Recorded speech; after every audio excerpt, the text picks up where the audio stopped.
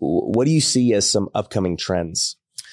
Well, obviously I'm really heavy into real estate now. So I see a lot of really cool stuff with real estate. I see more and more people getting into creative real estate. So creative financing with real estate is taking off, especially because, interest rates were so low the last few years. Now it's gone up a lot. Yep. There's so much benefit to get into creative real estate where you could take over people's loans and do this owner finance stuff. So that's going to be really big in real estate.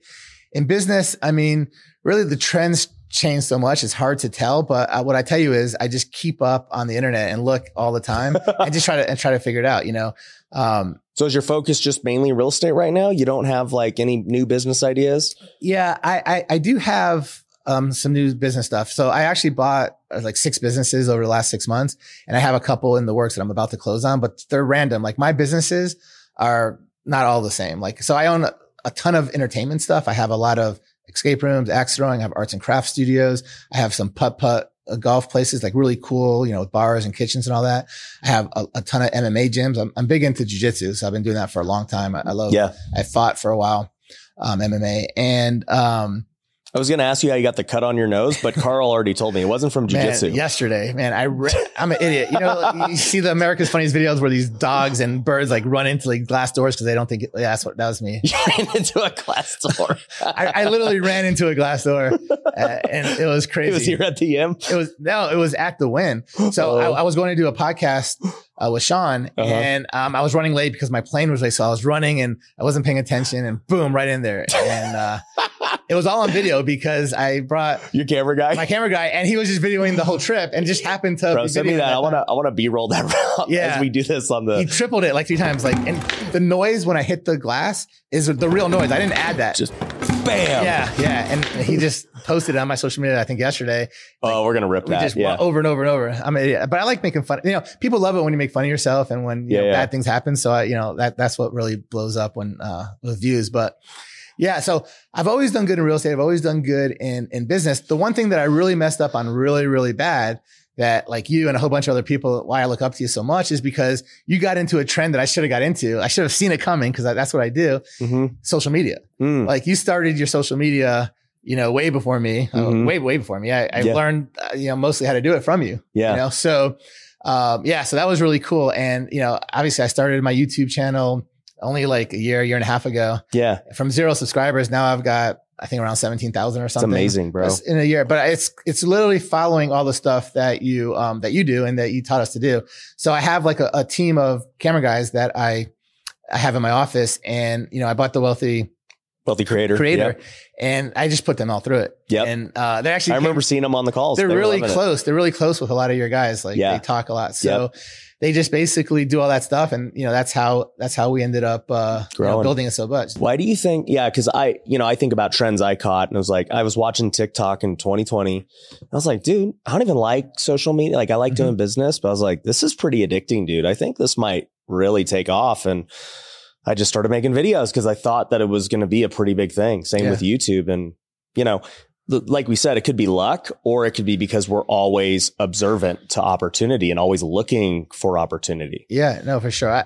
I think. Why do you think social media is so important? Like, because a guy like you, who's already ultra successful, you don't need social media to be successful. No. You can start these brick and mortar businesses like you're talking about, where, you need to know how to market them on social media and stuff, but Abraham Gray, the social media influencer, doesn't necessarily need to exist. Yeah, we don't need to. So that's why a lot of the richest people, don't have a big social media. They don't need it. Yeah. But what I realize is everyone that's successful, they have this need to be more successful, not because they need the money, but because, like, let's just say I stop making money, or I'm not making as much as I just don't feel good about myself anymore. Yeah. You always want to improve. You have to improve. You want to help people. You want to improve. And when you have that social media presence, there's so much more opportunity. Right. Like I see people that like never would have made it at all before social media time be the biggest in their fields right now, just because of social media, because they're so good on camera. They're so good at talking to people. They're so relatable, that now they've blown up. And I just realized that, man, if I had that social media following, yes, I'm where I'm at today now, but how much more would I have been if I started a few years ago? It's unbelievable. Yeah. How old are you today? I'm 49 this year. Okay. So, what's funny is I've interviewed a lot of guys who are right about there. Right. And I think like, Ed Milet's right around there. Patrick Bet-David's around there. I call them like the guys, I guess, that were, let's just say it's not even a full generation, but like, a generation ahead. And most of the guys who I interview that are your age, like network marketing was the thing when you were coming up, and they all did it. Yeah. Like were you ever in network marketing? Yes. Yeah. I mean, you have to have been to. You had to have been back then.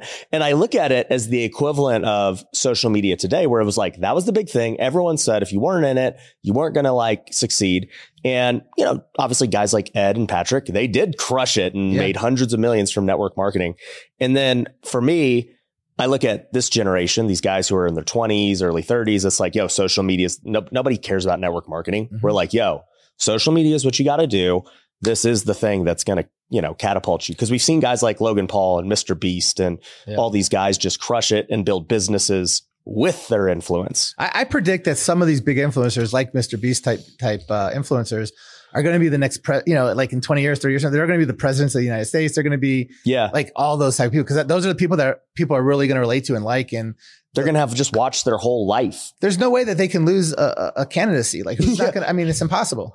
They're going to have money. They're going to have all the media. They're going to have the attention. Yeah. I remember Meet Kevin was going to run for governor or something of California, but they wouldn't let him put Meet Kevin on the thing. So he didn't do it because people didn't know his real name. So like it would have hurt. But if he was able to get on the ballot as Meet Kevin, he for sure would have won. Yeah. Yeah. I spent a couple of days with him. It was pretty cool. We flew on his jet to a few places. He's a really cool influencer. Kevin's a character, dude. Yeah. He, we've done some things together. He's actually coming, next month to the podcast. Oh, that's awesome. So we're going to catch back up and see kind of like where his life's at these days. Yeah. But dude, he was killing it. Like, dude, he was making like, crazy, $20 million, like just from YouTube. Yeah. I was like, this dude's going live like 5 times a day. COVID helped all those people so much because you couldn't get out. So everybody was watching that stuff. Yeah. Watching this. Another big name of someone that, I didn't tell you all the businesses they have, but I have like lots of trophy stores. I have, literally all kinds of stuff. But one of the big businesses that I had started 7 years ago was martial art gyms. Yep. And I thought that I could just grow them and do really well because I did good at every other business. Well, gyms are a totally different business. So the marketing that I did for everything else wasn't working, and I got frustrated. So I found Alex Hormozi 7 years ago.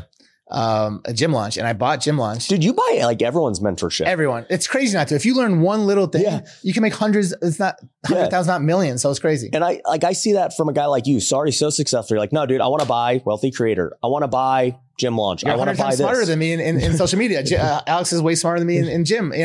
Everyone.